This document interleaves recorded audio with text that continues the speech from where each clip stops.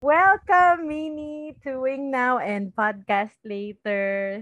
Thank you din sa pag-invite sa akin, at kasi I feel so honored, and I feel na ito rin ay isang opportunity for me to share yung mga insights ko about our topic for today.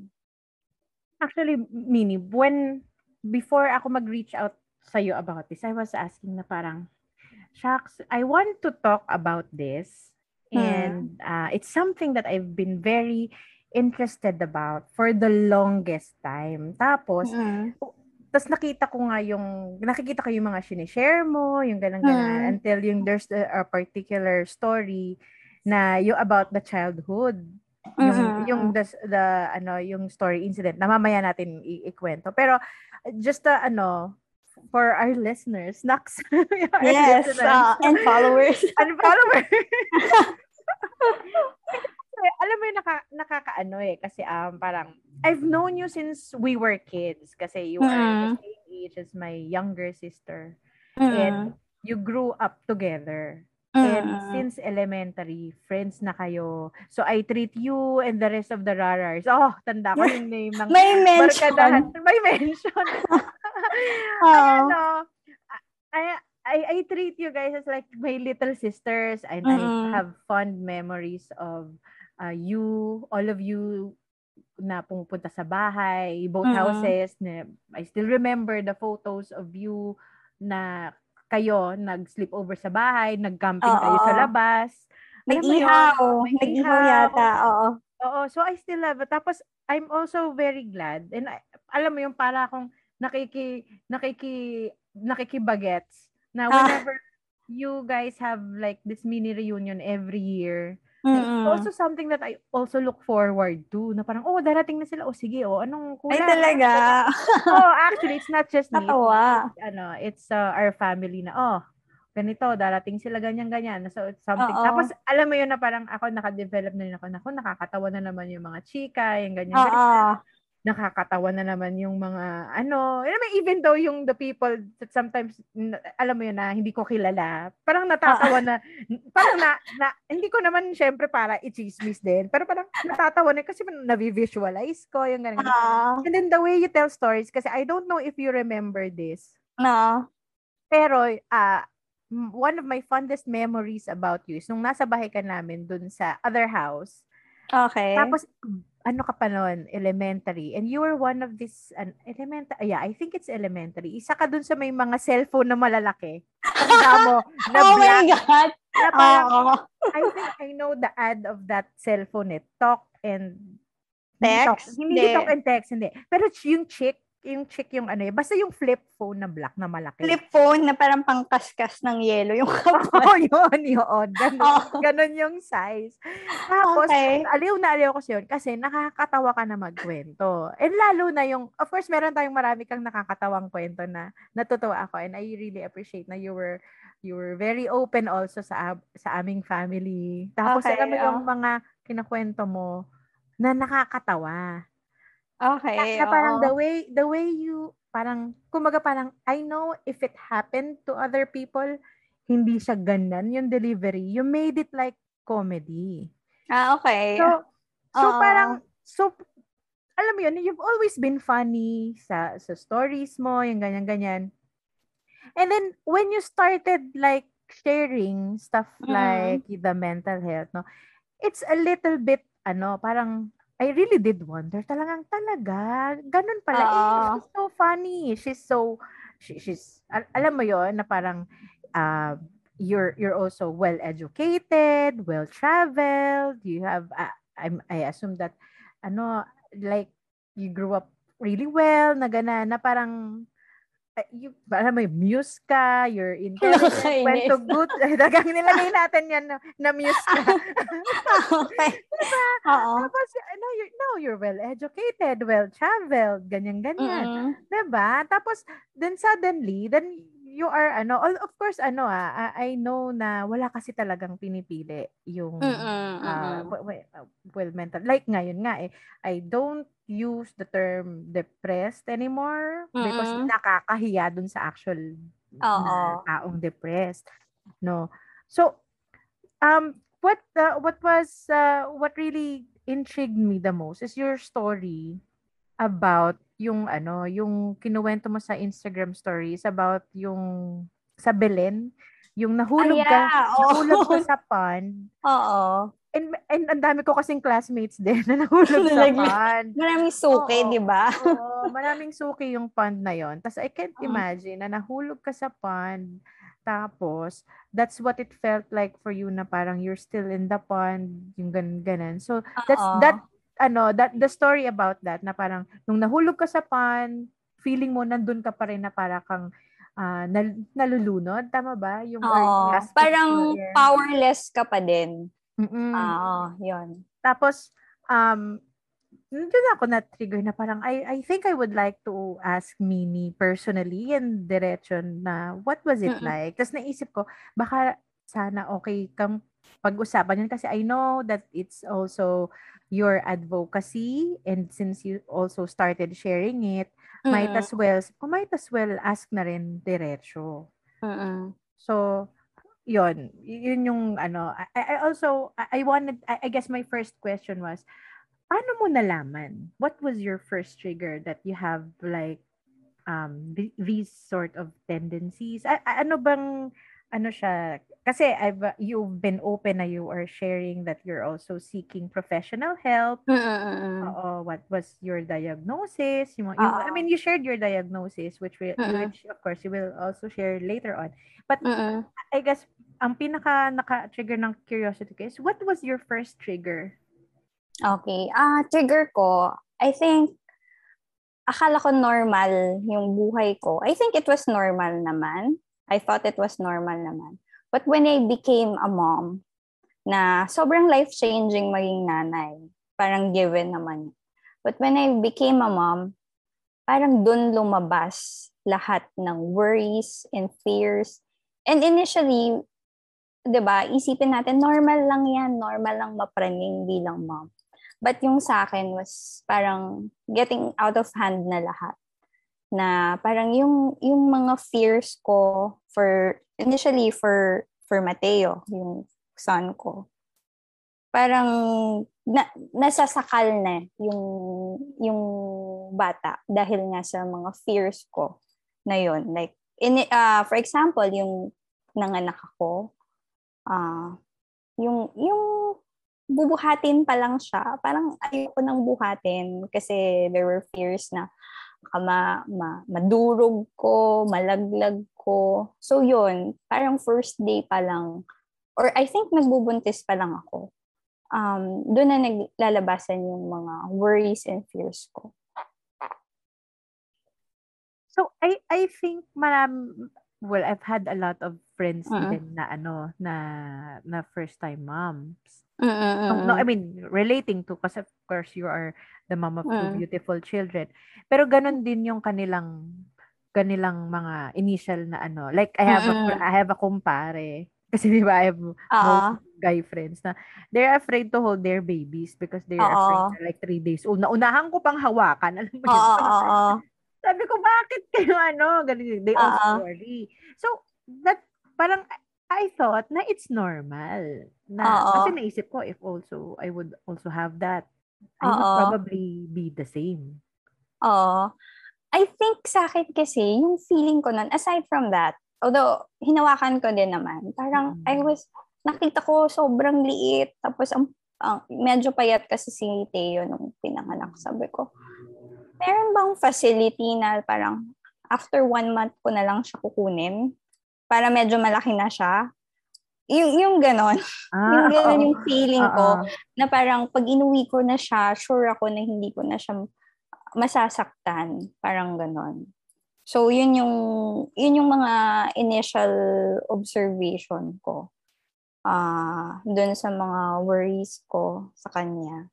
So, hanggang sa, yun nga, nag-progress na, not just yung pag-aalaga as newborn, but yung health niya, na parang laging, pag nilagnat, may dengue to, kailangan natin dalhin sa ospital, baka mamatay to, yun, ganun lagi. Or pag naglaro sa labas, maaksidente, ganun yung feeling ko. Parang, always may threat sa buhay nila, or sa health nila. yun yung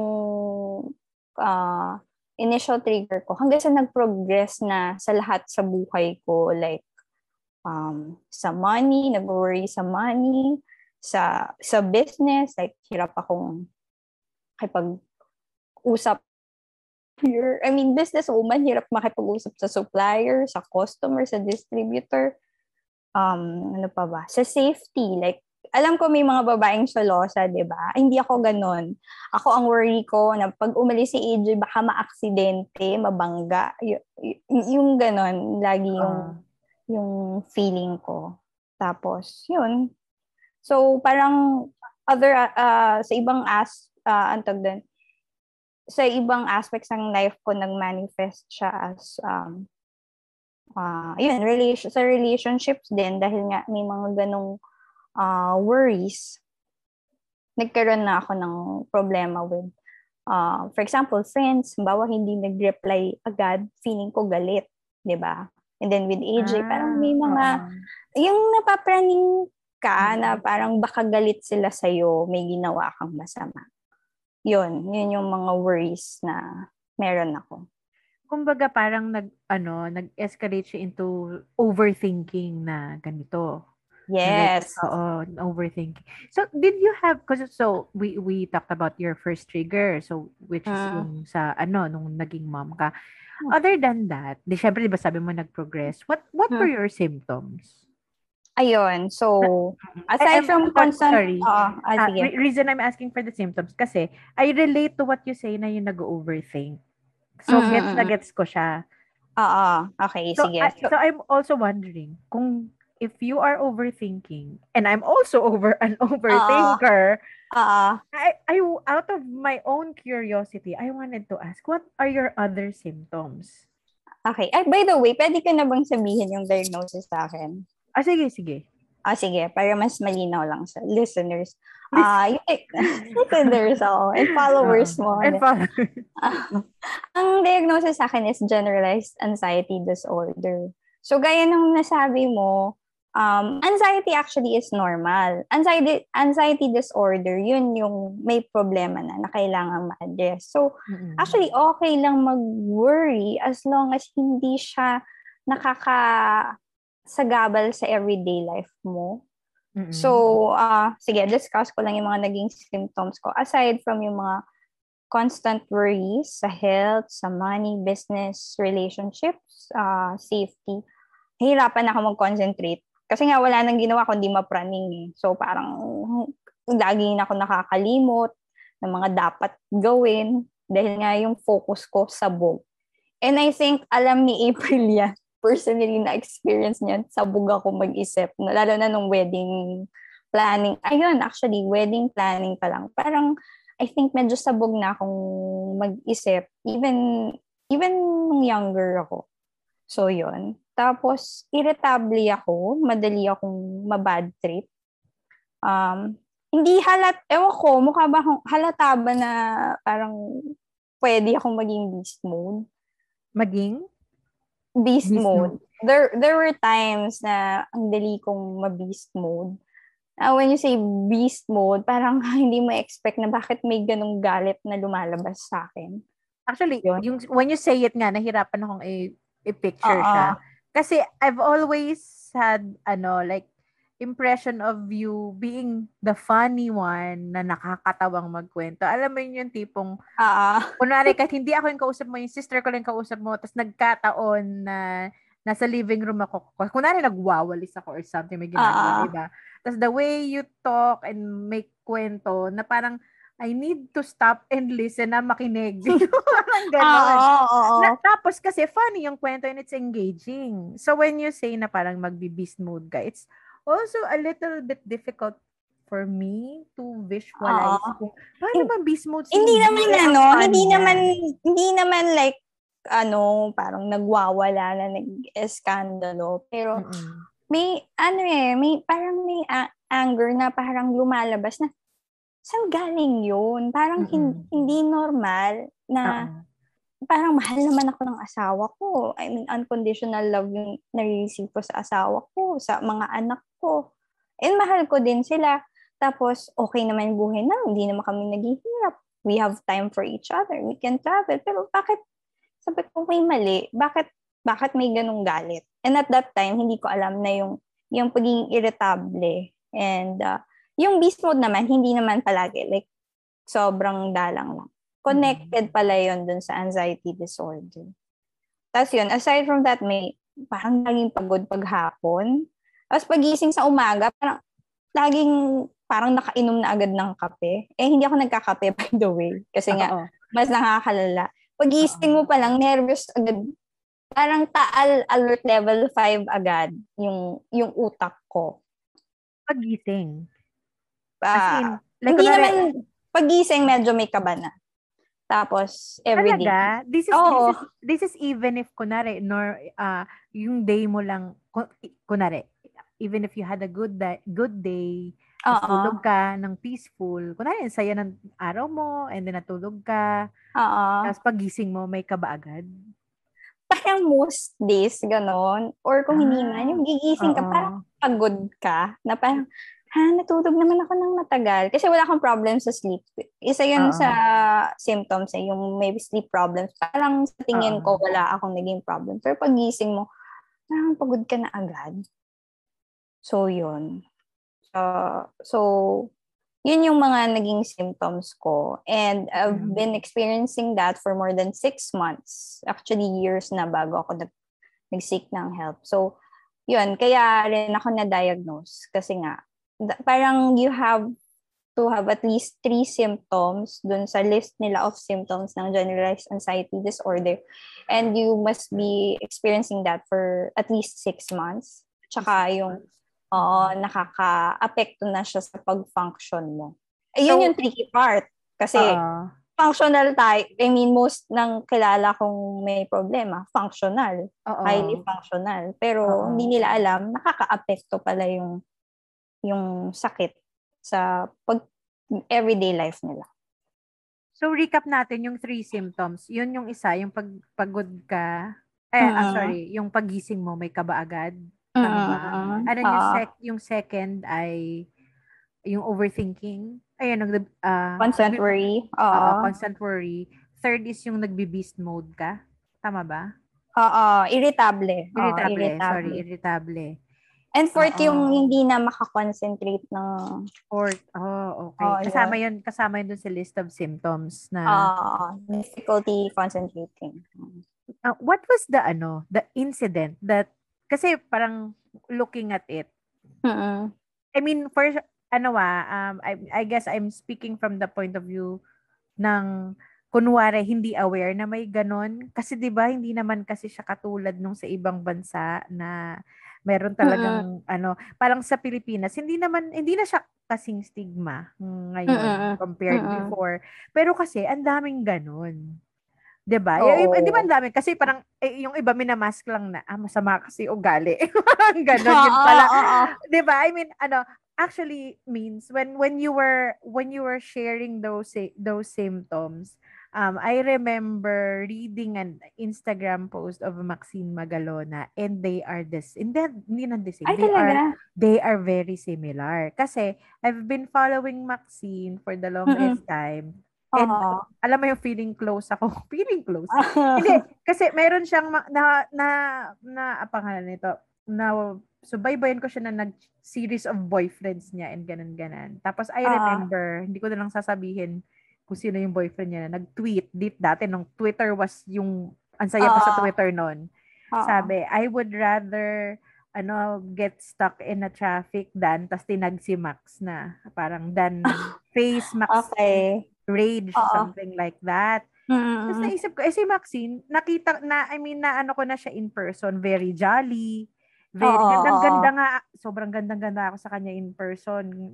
Nakita ko din yan dun sa condo ko dati sa QC. Oo, tapos parang jolly siya, machika.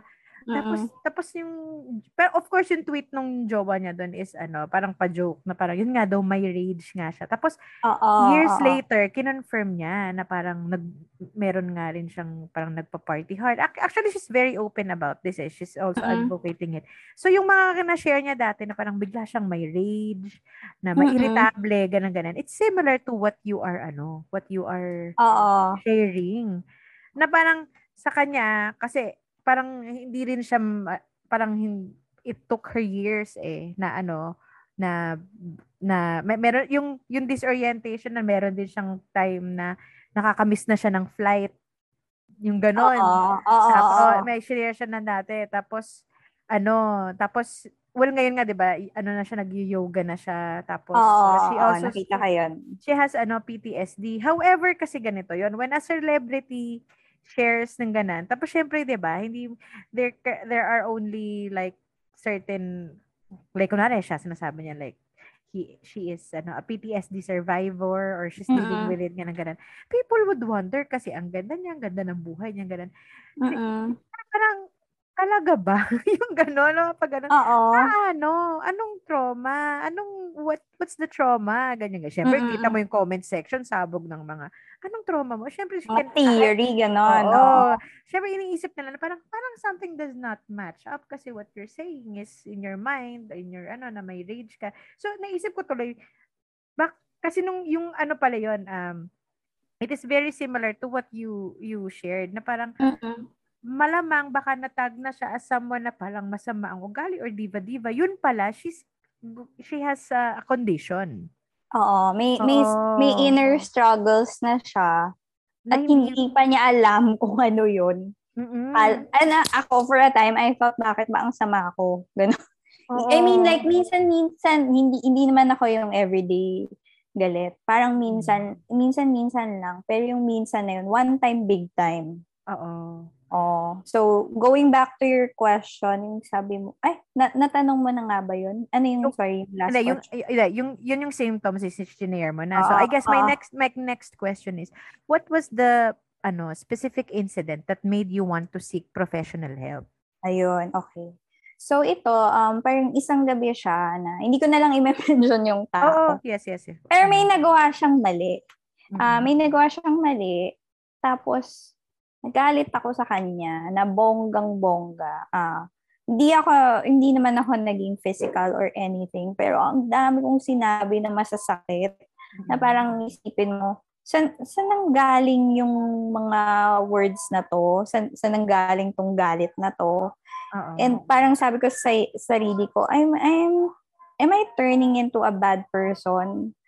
Tapos, umiyak ako nung gabing yon kasi I felt super guilty after nung rage episode na yon. And then sabi ko kay AJ, sabi ko sa kanya, parang hindi ko kayang maging ganito for the rest of my life. I know, may feeling na ako na I may have an anxiety disorder. Pero, and that's, at that time, it's something that I can live with. Parang feeling ko kaya kong i-tolerate yun.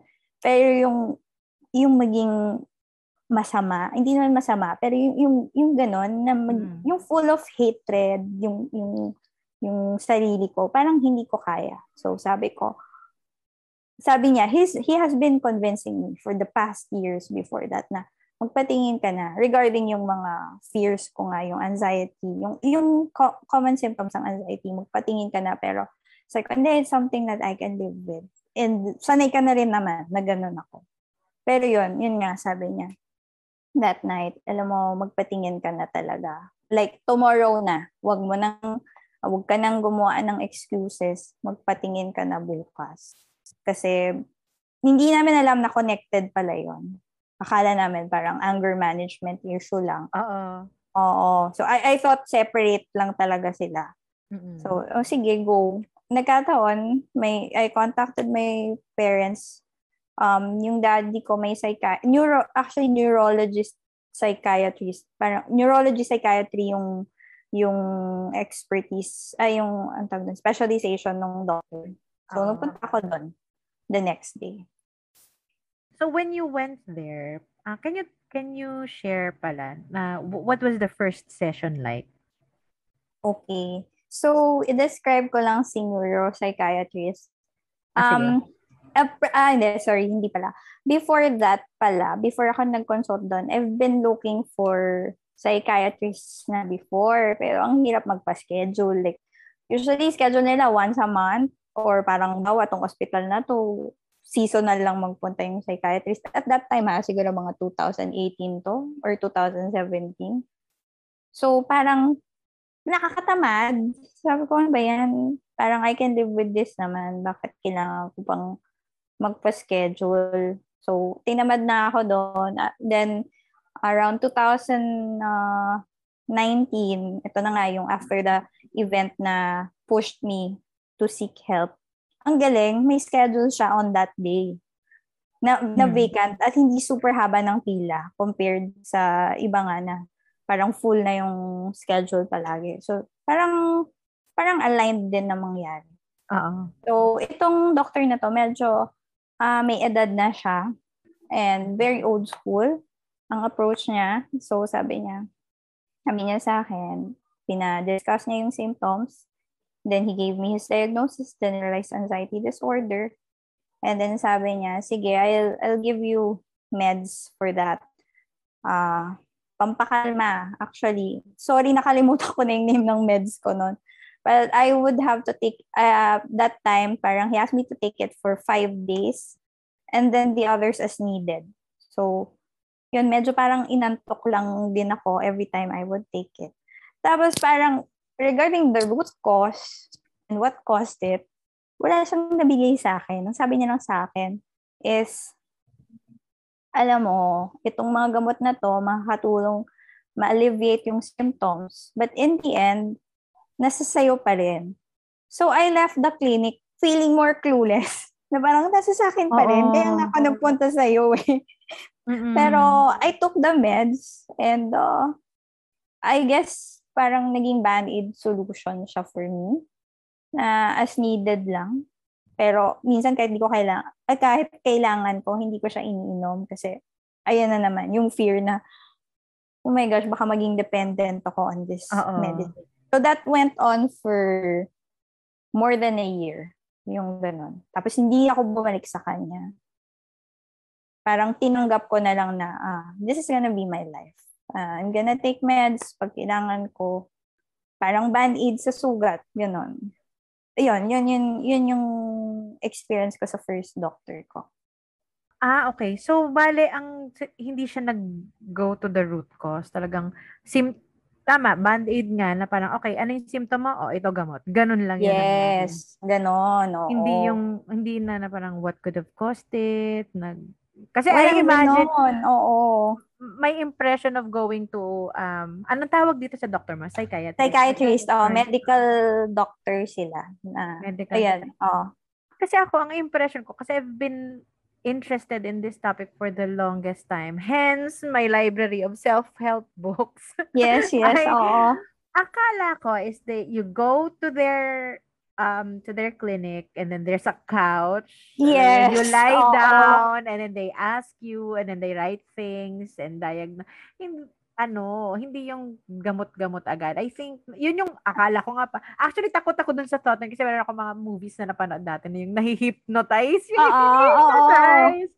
So, sabi ko, teka lang. Parang, kasi I'm very interested dati pa. Like, more than 2 decades na ganun. Parang, kaya the topic about mental health is also very close to me. Kasi, kumbaga parang interested ko siya kasi syempre ako kasi overthinker din ako and and OA din minsan na aking self-awareness. I also ask parang do I need to also do that ganyan. And then I remember when you mentioned kasi the gamot, I remember going to I don't know if I also have trauma kasi when I lost my dad, feeling ko nag-start akong magkaroon ng pag bini-BP na anxious, so tumataas. Okay. Kasi I was given the time na ganan. And then they gave me a medicine and it's shucks, I forgot din the name. Pero you can't buy it over the counter. Meron ka talagang slip na they will May numero ng kung may ilan, di numero. ba? Oo. Oo, na you can't na Tapos nung sinabi ko yun sa pinsan ko, kasi si Stewart nasa Pinas siya noon. Kasama niya ako Mm. sa nag-iinom siya. Syempre ako Oo. iced tea lang ganun. And I was taking the meds. Sabi niya sa akin na parang, cause I'm gonna tell you something, but it's after you've taken all of that. So 5 days din yon. Oo. Wait, I think hindi siya Xanax eh. Hindi siya Xanax, pero something Ah. like that yung name. Tapos sabi niya sa akin, after I took it, it's a placebo pill. Pero, nung nagtitake ako noon, nagpa-check ulit ako sa doctor, normal na yung yung BP ko. Pero Mm-mm. naka-discover pa rin, ta rin talaga ako ng anxiety. So ngayon, parang pag bini-BP, kunin mo na ako ng dugo, wag lang BP. Kasi, Okay. basta Oo. nabibigyan ako ng chance to think, tumataas yung BP ko. Pero pag yung parang wala na akong pakialam, normal siya. Yung Oo. gano'n, ang weird, di ba? Yung yung sa meds, natakot din ako na maging dependent. Pero hindi rin Oo. naman niya ako in-advise eh. Actually, Oo. ang reseta pa nga sa akin ng isang well, kasi hindi naman yung pinuntahan ko, hindi naman kasi siya psychiatrist. It's an Oo. intermed. Pero Oo. pinaresetahan niya ako doon. Ang sabi ng best friend ko na doktor, gamot daw yun ng nerbyosa. Kasi yung Okay. tita niya, God is taking that. Okay. Oo. Yun Oo. ang inano sa akin noon. Pero I never took it again na ganyan-ganyan. Sabi ko, yun nga, pareho tayo. I deal with it na lang din na parang, Oo. na ganon. Pero hindi na ako nag-seek ulit. Unlike you. So you mentioned na sabi mo, you're going to to parang accept it na lang. So, Oo. what else did you do? Okay. So, it became a band-aid solution yung medicine na yun. But actually, yung sinulat nga niya sa reseta, I only bought like half of it. Sabi ko, sige, I'll just buy half of this, kung ilan man to. Nakalimutan ko kung ilan yun. Para hindi ako, kumbaga, temptation siya for me. Sabi ko, parang madali na lang sa akin kasi inumin if I have everything. So parang titipirin ko, that was the mentality. So lumipas ang mga more than a year. Pumasok na si pandemic. So lahat na tayo may anxiety, di ba? Oo, lahat na tayo. Now there was this one, I was going through parang a problem din at that time na hindi na related sa pandemic. And then I was crying ng sobra na parang sabi ko parang baka hindi na to anxiety lang, baka something else na kasi ang dami kong naiisip. Tapos umiiyak na rin ako, nalulungkot na rin ako. So, ang kinaganda nitong pandemic na to, kung meron man nagkaroon ng mga online consultations. So, parang sabi ni EJ, wala ka ng excuse ngayon. Magbubook ka lang sa Facebook na may psychiatrist ka na. Hindi mo na kailangan lumabas ng bahay. And medyo pricey kasi ang psychiatrist eh. Pero parang sabi niya, pera lang yan, kikitain mo yan. Pero yung mental health mo, mahalaga yan. So, parang it's something na nag-pass lang sa pareho kong tenga. Pero sige, I'll book it. Not for myself, but for AJ's peace of mind at that time. Parang ginawa ko siya, hindi para sa sarili ko. So, nag-book ako. A psychiatrist naman to na medyo bata-bata siya. I think around our age.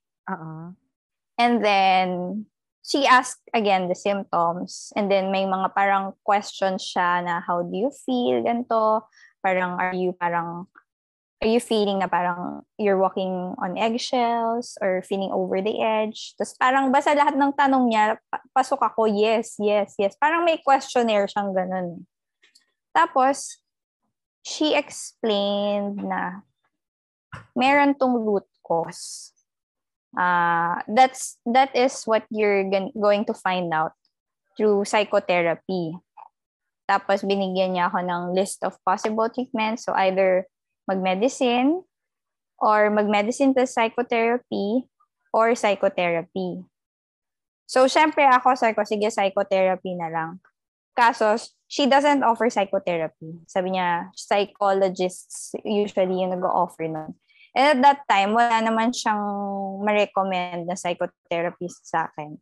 So, yung consultation na yon nakatulong. Nakatulong siya kasi parang, okay, hindi naman pala ako pinanganak na ganito na talaga. Hindi ako program maging ganito. May nangyari. May root cause. So, yun, nakatulong yun.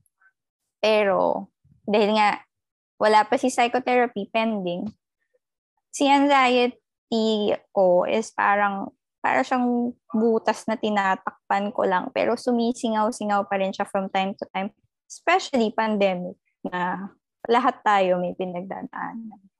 So, yun yung naging, niya. Sorry, what's the difference between a psychotherapist and a psychiatrist?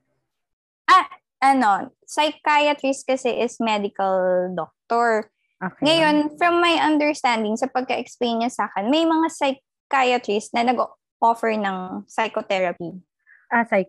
Oo, depende sa training nila. But usually, parang sinabi niya, psychologist yung nag-offer ng therapy-based treatment. So, it's parang psychiatrist versus psychologist. Parang gano'n. Okay. Ano ang difference ng psychologist? Sorry, hindi kasi ako well-versed sa mga Ayan. Yun nga. So, psychiatrist is a medical doctor.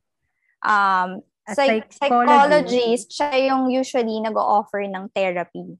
Ito na yun nga, yung mga nasa couch, usually, yung pag-uupo ka. Yun ang pagkakaintindi ko sa explanation sa akin ng psychiatrist. Although, some psychiatrists can also do the same job ng psychologist. But, depende nga sa magiging training mo. So, for you to be a psychologist, hindi mo kailangan maging medical doctor. Parang ganun. Buti sinabi mo yan kasi tatanong ko, pa naman sana. So, kung ang tinapos ko is AB Psychology, I'm a psychologist? Hindi. You're a psychologist. Sabi ni Marian Rivera. Talk lang. Ay, siyang oo nga pala. Psychologist nga pala yung psychology ka. Hindi ka. Alam ko, usually PhD yata yung psychologist. Yun ang, I don't know if they get parang additional training for psychotherapy. But I guess baka meron ganon. So, yun. Talagang designed sila for therapy, for psychotherapy. So, what doctors do you have? Like, is it a psychiatrist? Ayun. So, tutuloy ko yung kwento ko. Yun. So, si psychiatrist. And then, again, after that consultation, wala na naman. Parang, sige. At first, parang may feeling of relief ka. Pero since nga, you don't know the root cause hindi naman na-identify din ni psychiatrist ko yung root cause. Parang clueless pa rin ako. Saan ba nanggagaling tong anxiety disorder na to? Until one day, may nakausap kong tao. This person shared mga pinagdadaanan niya currently na trauma. Tapos, biglang, para siyang light bulb moment sa akin na, wait, nangyari sa akin lahat yan. Bakit? Hindi ko nakalimutan Why was it kept inside a small box sa loob ng utak ko na natabunan? Tapos, parang na-realize ko, yan pala yung reason why hindi ako nakapag-drive. Yun actually yung major setback sa akin nung disorder ko, yung hindi ako makadrive. Tapos yung mga fear ko of diseases for my kids, for myself, yung fear ko of accidents para sa asawa ko, safety. Parang lahat pala nagmula dun sa trauma na yon. And at that time, puro self-analysis lang yan. So, after talking to this person, sabi ko, hindi, kailangan kong mabuo yung story ko. So, nag-audiobooks ako about healing, about psychology. Same, if napakinggan mo yung testimony ni Hayden ko sa CCF. Ay, hindi pa. What was it about? Basta I know he tried to commit suicide Yes, oo. So, he was, parang, he explained the root cause ng lahat ng mga pinagdaanan niya sa buhay, even the video scandal, yung naging behavior niya. So, during his search nga for that, he read books din sa psychology. Na by the way, recently ko lang din nakita yung testimony niya na yun. So, parang pareho kami ng ginawa. So, I turned into audiobooks, podcasts, YouTube videos ng mga psychologists na nag-analyze nung nangyaring trauma. I joined Facebook groups ng mga people who had the same trauma. So, nakikita ko kung ano ba yung paano sila nag-heal and all. Until finally, may nabuo akong storya. Na parang nabuo ko yung buong buhay ko. May whole story. And then, sabi ko, teka lang, masyado na yata akong nagiging doctor malabanan, psychologist. Wala naman akong training. Sabi ko, kailangan ko tong i-verify sa isang expert. And at that time, parang saktong timing nga, nakontak ko tong isang psychologist na to. At na-confirm niya nga, yung mga nabuo kong storya is tugma. And then, from there, gumawa kami ng parang plan on how I will navigate my life. Kasi, not just the trauma, the bad patterns you had after that trauma, kailangan mo ma-identify. And it's something that you have to change. Yung lahat ng mga bagay na yun. Even mga interactions mo sa friends mo, or yung mga past relationships ko, may meaning pala, bakit na-attract ako dito sa mga taong to. And luckily nga, sabi ko, thank you, parang na-attract ako. I ended up with a person na katulad na healthy and healed. Yung, kumbaga parang hindi pa rin naman ako napahamak 100%. So yun. So, nabuo namin yon yung strategy and all. Pero, the pain, nalaman mo yung root cause, nalaman mo yung wound mo. Kasi, anxiety disorder is like you're bleeding. So, you have to find your wound. Nakita ko yung wound ko, parang ang sakit-sakit. Parang, mas masakit pa pala siya than the whole bleeding itself. Knowing what caused the wound. So, kahit binigyan ako ng strategy ni psychologist ng gagawin, parang one afternoon, I had this parang roller coaster of emotions. Naiyak lang ako ng iyak. And nakikita ko ng mga anak ko umiyak and parang hindi ko ma-explain sa kanila. And I know it would have parang an effect sa kanila. Yung makita nila yung nanay nila na umiiyak ng gano'n, nakita ko ni AJ na parang love naman ako nitong mga taong to, pero wala silang magawa for me. So parang sabi ko nga, yung feeling ko nun, yung sinabi ko sa yung pond, nalulunod. Nalulunod na, bakit ako nalulunod? Tapos, I remember, sinabi sa akin nung second psychiatrist ko, anxiety disorder and depression, magkaiba sila, pero tandem yan. So, parang, pwedeng magsabay yung dalawang yun. And at that time, parang sabi ko, parang ito na yata yung depression. Feeling of, yung sinasabi ng feeling of darkness, ito yon, sabi ko, nararamdaman ko siya. At parang unti-unti na ako nalalaglag doon sa balon na malalim na yon. So, yun yung, after talking to the psychologist, yun yung naging feeling ko. Tapos sabi ko, bakit kaya ganito? Nabasa ko na lahat ng books. Nag-consult na ako sa mga doctorologist. Alam ko na yung gagawin ko, pero nalulunod pa rin ako. Alam ko na yung solusyon. Nalulunod pa rin ako. And then, parang, biglang naalala ko yung sa mga Facebook groups of the same people who experience, of people who experience the same trauma. Napansin ko sa kanila, 60 years old na. Ang dami pa rin galit sa puso. Tapos parang sabi ko, hindi ko kaya maging ganong tao. Tapos sabi ko, kailangan ko ma-heal tong wounds na to. Pero I think it will take a lifetime kung ako lang. Hindi ko kayang i-heal itong wound na to mag-isa. And at that moment, yung afternoon yun, naiyak ng iyak. bigla na lang I was reminded na I wasn't alone all this time, despite the sufferings, the trauma that in the past that I experienced. Kaya the reason bakit buhay pa rin ako, di ba? I think na-mention ko naman sa'yo yung specific trauma na yun. Buhay pa rin ako kasi nga, God was there all along. Parang hindi niya ako pinabayaan. And from that moment on, na-realize ko, I have to surrender my wounds to God so He can close it. Kasi kung ako lang mag-isa, hindi ko kaya yun.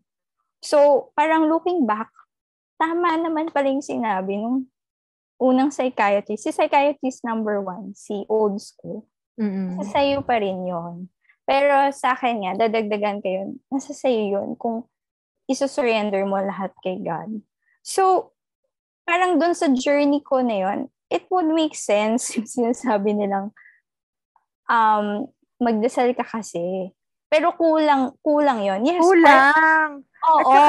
Sorry, it's not helpful kasi tanda ko. Sorry. Pakwento lang. I think na-share ko to sa'yo before we had this podcast, no, dati. Now, in 2010, nagsabay-sabay yung personal crisis ko and I told my mom na, Nay, I think I'm depressed. Sabi ko gano'n. This is in 2010. Sabi niya sa akin, magdasal ka kasi. Hindi nakatulong. Walang sense, di ba? So, yun, ang point ko dun is, paano ka magdadasal kung hindi mo alam kung anong ipagdadasal mo? And in my experiences, paano mo pagdadasal yung something kung hindi mo alam yung wound mo or yung root cause mo? So for me, necessary lahat ng steps na pinagdaanan ko, the psychiatrist, psychologist, meeting that person na parang na-wake up, kumbaga nawala yung pagkabulag ko sa trauma, reading books, and the pain, parang yung maramdaman mo yung pain ng wound. And then parang pinaka-finale ko na lang talaga is lahat pala ng sagot sa tanong ko na, of course, nasagot din ng mga medical health experts. Nasa Bible din. Tapos, yun, parang from that moment on, even if I'm still healing, nakuha ko yung peace ko. Na, di ba, sa magkakwento ko sa'yo, parang kung ako lang, hindi ko makukuha yung peace ko eh. Parang baka hanggang pagtanda ako, may galit pa rin ako eh. May mga anxiety pa rin ako eh. Yun, so, hindi linear yung naging healing ko. Ang daming times na bumabalik-balik ako. Pero yun ngayon nga, from yung awakening ko that God used my wounds para magkaroon ako ma-recognize ko yung purpose ko sa buhay ko. Yun yung sobrang nakatulong sa akin. And naramdaman ko agad yung changes after that recognition and after surrendering myself to God and reading the Bible again. Buti you mentioned about the changes kasi I'm going to ask you naman, what are the specific changes that you've noticed since you sought help? Okay. So actually, based pala doon sa psychology books na nabasa ko, in order to heal, you have to change your mindset. So sabi ko, paano ko naman ma-change yung mindset ko? And I think doon nga pumasok yung Bible. Yeah, yung aspect ni God. Now, I know naman, syempre, hindi ko naman ma-insist yung belief ko for other people. So, I think iba-iba tayo ng healing eh. For me, yung pinaka-finale ko lang is the Bible. So, sa akin, ang galing na-change ko agad yung mindset ko. Unang-una, nakakatawa. Yung pagkain, Ate Tin, lagi akong parang pag-order. Sige, kung anong order mo or bahala ka na. Yung mga ganong simpleng bagay pala. Parang, tawag doon. Ngayon, I'm practicing na sige, ako na yung magme-make ng choice sa mga gantong bagay, like pag-order ng pagkain. And ang laki ng epekto sa akin, yung self-esteem ko, ganon. Tapos, handling of business, parang napansin ko din dahil sa change of mindset, mas maraming pumasok na opportunities sa akin kasi nga hindi na ako natatakot. Relationship with parenting, relationship with my family, sa asawa ko. I think since I started seeking help 2 years ago, marami ng changes talaga. Tsaka yung temper ko nabawasan na. Pero ngayon parang mas mahaba na din talaga yung pasensya ko. Ano pa ba? Yung ang dali kasing maging negative ngayon eh. Ngayong panahon ngayon. Pero ngayon, aside sa Bible, familiar ka sa The Secret? Yung Law of Attraction? I have the book right with me. Oh, di ba? Okay. I have a library of that author. I have a library of book of that author. Lahat except the recent one. I have The Magic, The Power, The Daily Teachings, The Hero. Oo. Kasi nga, sabi ko, I invested in kasi talaga in my 20s na I've always been curious about the human mind. Oo. Actually, yun. I downloaded the app. So, every day meron akong sinusulat na gratitude, ganon. Tapos, since nagbago yung mindset ko, aside sa opportunities sa akin, yung kay AJ, kasi si AJ has always been, parang very positive na, parang, basta minsan lang siya makaramdam ng negative. Pero, yun nga, yung mindset niya is ganon. Parang, I think he practices the law of attraction without knowing it. Mm-hmm. So, simula nung, yun nga, practice ko na nga din yung law of attraction na yan. Alam mo, nagpasukan yung blessing sa amin, not just financially, but yung the people you're surrounded with, yung may bigla ka, like this week, may na-meet akong bagong friends, or like 2 weeks ago, kasi magpapagawa kami ng bahay, may na-meet kami doon na kapitbahay, na architect pala, tapos tinur niya kami sa house niya, ganon. Mm. So, parang, I think, since I've changed my mindset, na less yung worries, I've also cut some toxic people in my life. Kasi sabi nga nila, you can never heal in a place where you got sick. So, kailangan kong tanggalin yung negativities na yun, negative vibes na yun.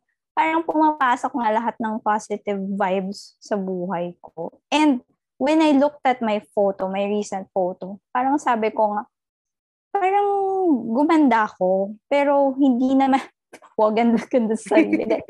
In the sense na, gumanda, parang clear yung mukha. Yung aura, yung ganun. Oo, because of glossy skin and beyond. Because, parang sabi ko, at peace. Na ako. So, ayun. Tapos, I think the most important thing na natutunan ko is yung empathy for other people. Yung sinasabi mo na, ito si ganito, parang baka masama lang. Pero dahil nga doon sa mga natutunan ko, I've learned that hurt people.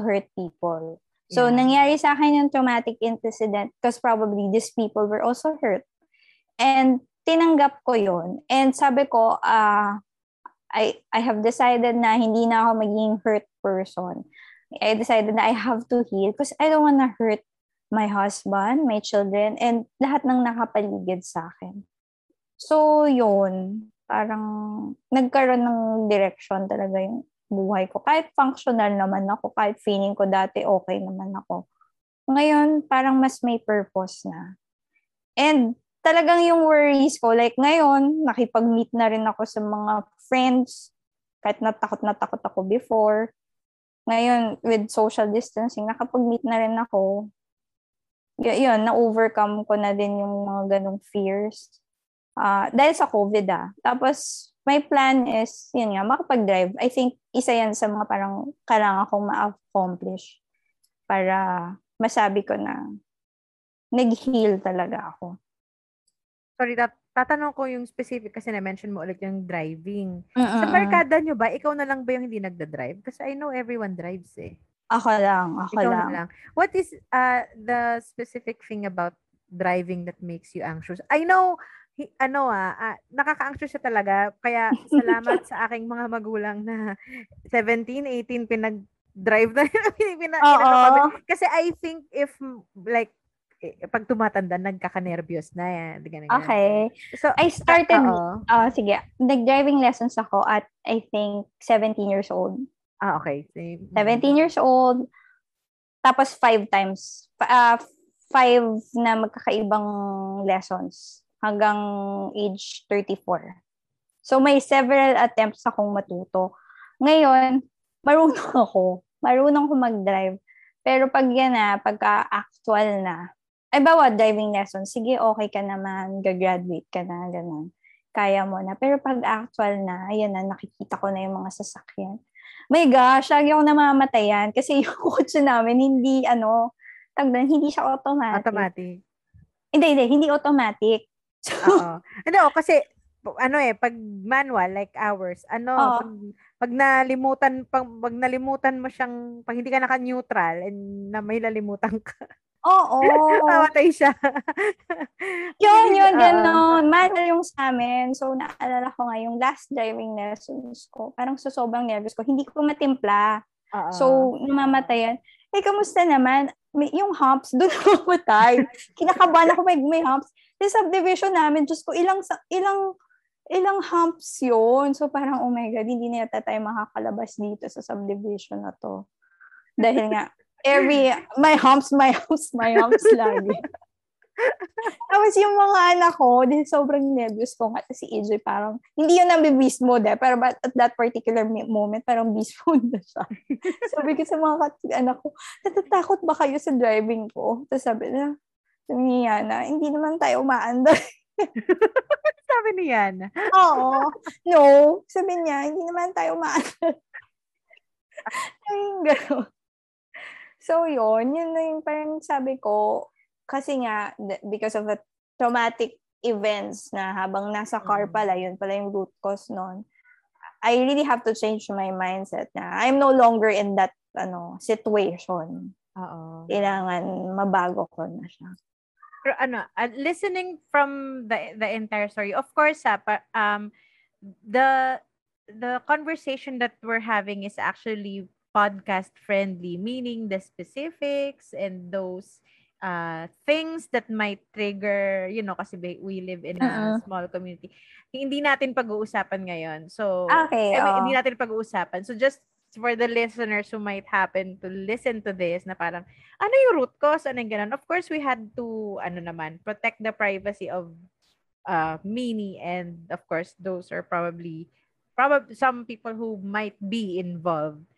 So, baka kasi niisip nila na, parang kasi ako, I feel like, from an outsider standpoint, Maxine Magalon na kept talking about her trauma, the root cause, she was, alam mo yung, hindi ko lang tuloy minsan alam na chismosa lang ba talaga ako. I would ask na, ano ba yung trauma pinagsasabi mo, Maxine? Paano ka na trauma? Yung ganun.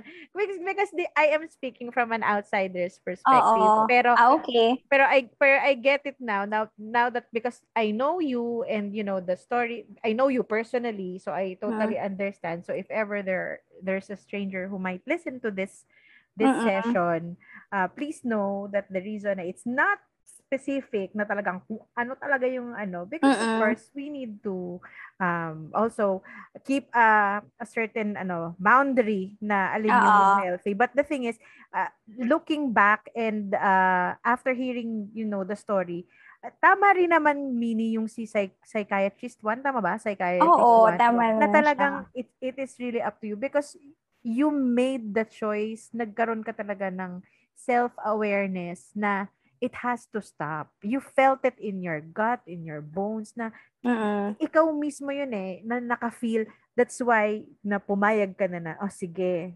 seek help. I wanna seek help, ganyan. So, I guess in closing, when do you think, like for someone who sought help and who had this awareness, when do you think it's time to seek professional help?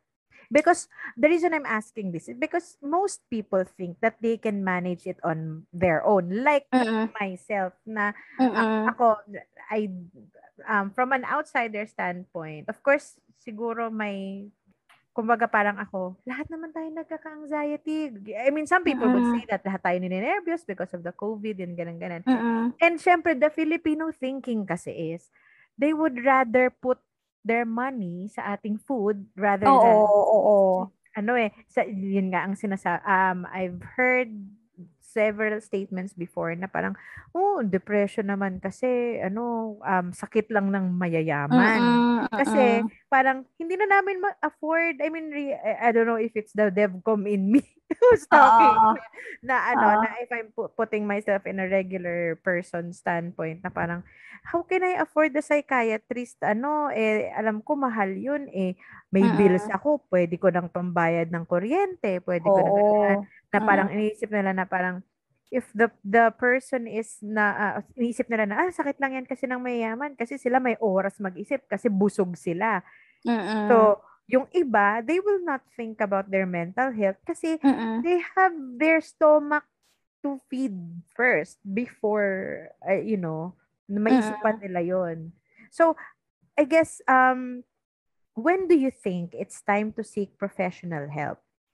Okay. Sabihin ko lang parang since I started sharing about mental health sa social media accounts ko, this week, 5 agad yung kumontak sa akin na na people na parang ito yung mga nararamdaman nila. And they don't know if they should seek help or hindi. Okay. So, it's a And valid question pala talaga, no? oo, Kasi and I think, oo. these people are parang isang career woman, isang dalawang mag-business na Mm-mm. isang health professional, tapos teka, 5 na ba yun? Basta 5 sila. Anyway, these are highly functional people na happy yung family.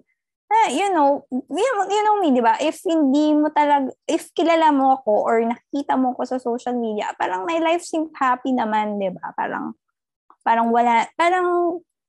walang problema. And these people too, ganun din ang tingin ko sa kanila. But I was surprised sa mga sinabi nila. But the thing is, pag sinabi mo sa kanilang seek professional help, seek the help of a mental health expert, doon na lumalabas yung mga excuses. Pero dito, these people Oo. naman can actually afford, pero more of fear. May fear sa kanila na iba-ibang klaseng fear. Like anyway, these people, yung maraming afraid nga. Like me before, na parang, sabi ko, tinatamad ako mag-seek ng help. But I think deep inside, I was afraid of knowing the truth. Parang the need to know and the fear of knowing. I think yun yung mostly nasa kanila, or it's something na I can live with for the rest of my life. Parang ganun.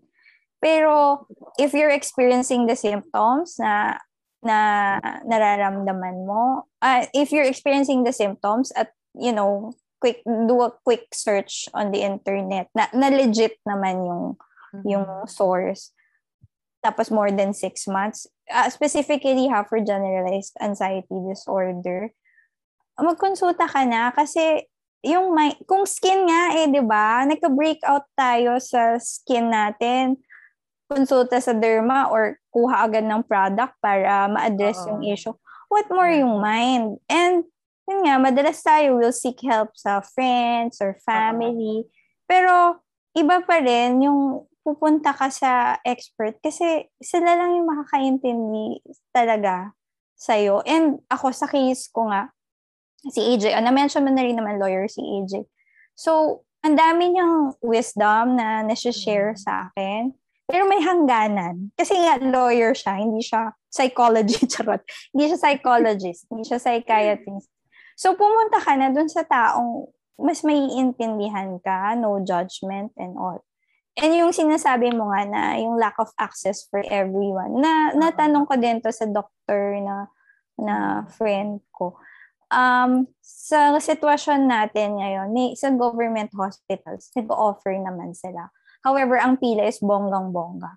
So I hope next election, we elect someone na ipa-prioritize ang mental health. Kasi lahat, yung masamang ugali, yung addiction, lahat yan related sa mental health and trauma And kung bata pa lang tayo, di ba, I think ngayon sa school ng kids ko, meron silang parang program for mental health.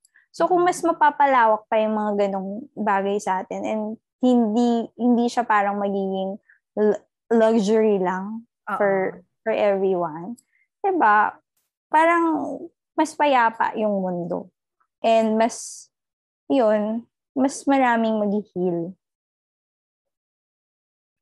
Thank you for bringing that up, means yung sinabi mo na yung mga accessibility and I also want to kung makapagsalita ako, para talaga akong may listeners na. Kasi because I got a random message na somebody was listening, came across my podcast.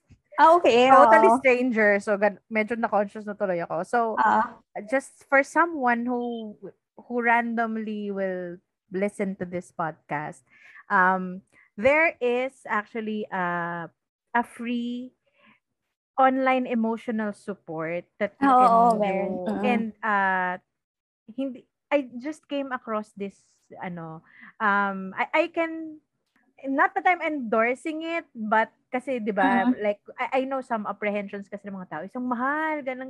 Totoo naman na medyo pricey talaga ang I mean, but kung kunwari, if you just want to make like a step one, not like kunwari wag muna medical doctor, there are free emotional support sites, like it's called the Mental Health First Responders. Ang website nila is mhfirstresponse.org. I actually signed up for this just to see it for myself.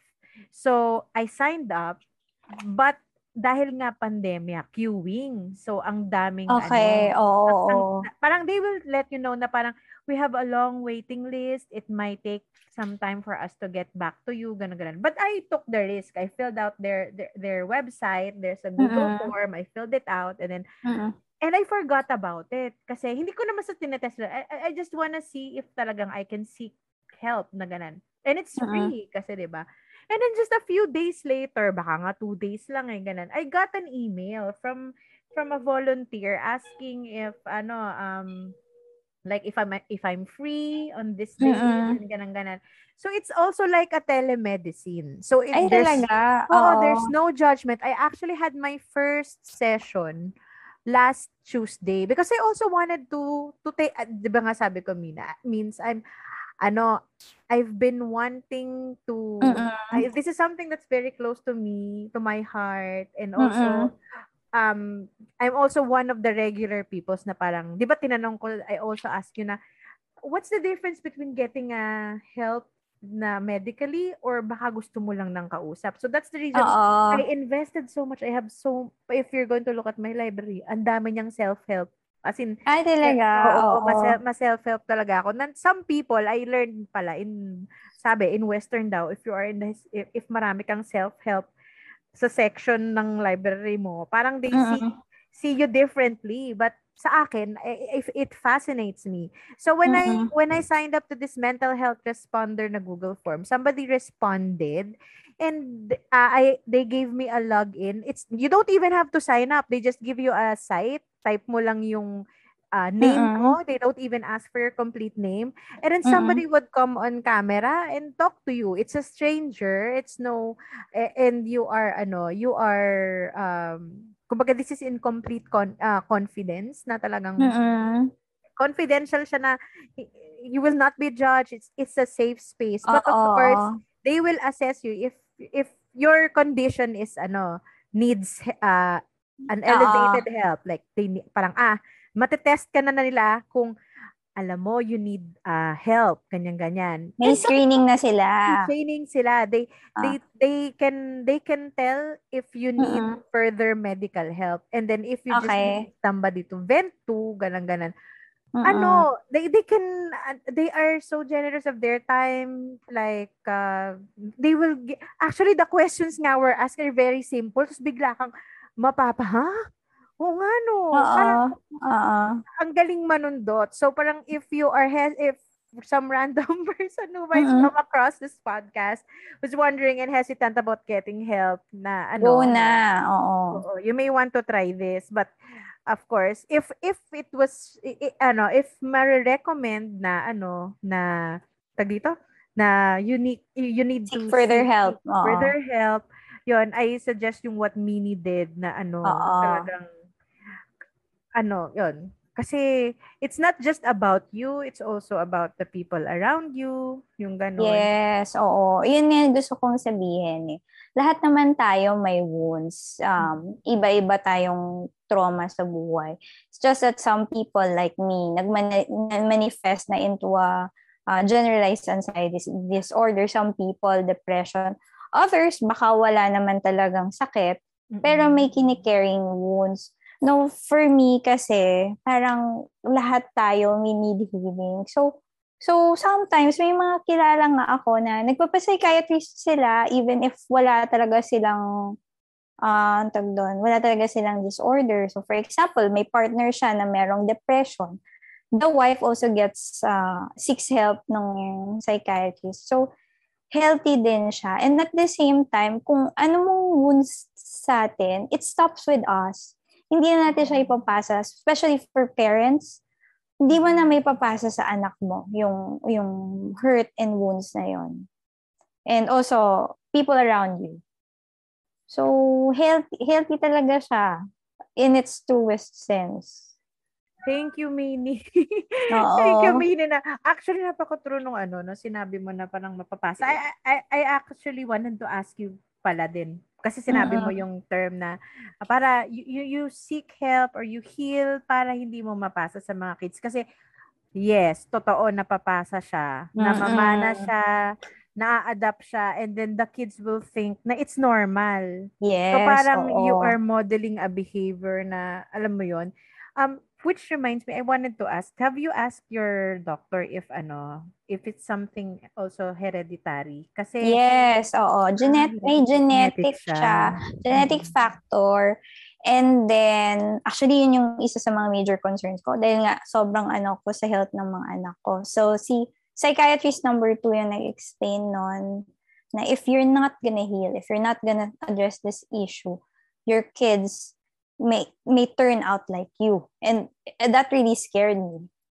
Pero si psychologist yon, she explained na may genetic factor, but, with the proper environment, like siya, kailangan parang, you just address the needs of your kids, parang tinutukan daw niya yung anak niya, but may healthy space pa rin. So yun, sa akin yun, with the healing processes, parang natututo uli ako maging parent, 'di ba? Sa aming dalawa ni AJ, I think siya talaga yung mas siya yung sige, hayaan mo yung mga bata maglaro sa labas. Hayaan mo silang madapa. Ako kasi yung parang takot for them. Pero yun nga, ngayon mas sinahayaan ko na silang maging yung a person, yung paano ko ba sasabihin yun? Yung sarili na nila. Hindi na ako masyadong controlling, hindi na ako masyadong fearful for them. Ganun. So it's freeing, no? Once you address it and yes, yun yung eksaktong naramdaman ko, freedom from, kasi parang na-stuck nga yung mind mo in a threatening situation. But you have to understand that you're no longer in that situation. So parang there's freedom na, hi, wala na ako doon sa pond na sinasabi ko. Ang ganda ng mundo. And, parang ang daming in store for me na plinano ni God na magandang buhay for me. And I just failed to see that because of yun nga, yung mga nag-focus ako on the negative things, on trauma na nag-manifest as a sakit. Yeah. Any last advice? Closing statement. Closing statement. Okay. Very formal. Statement. A closing statement.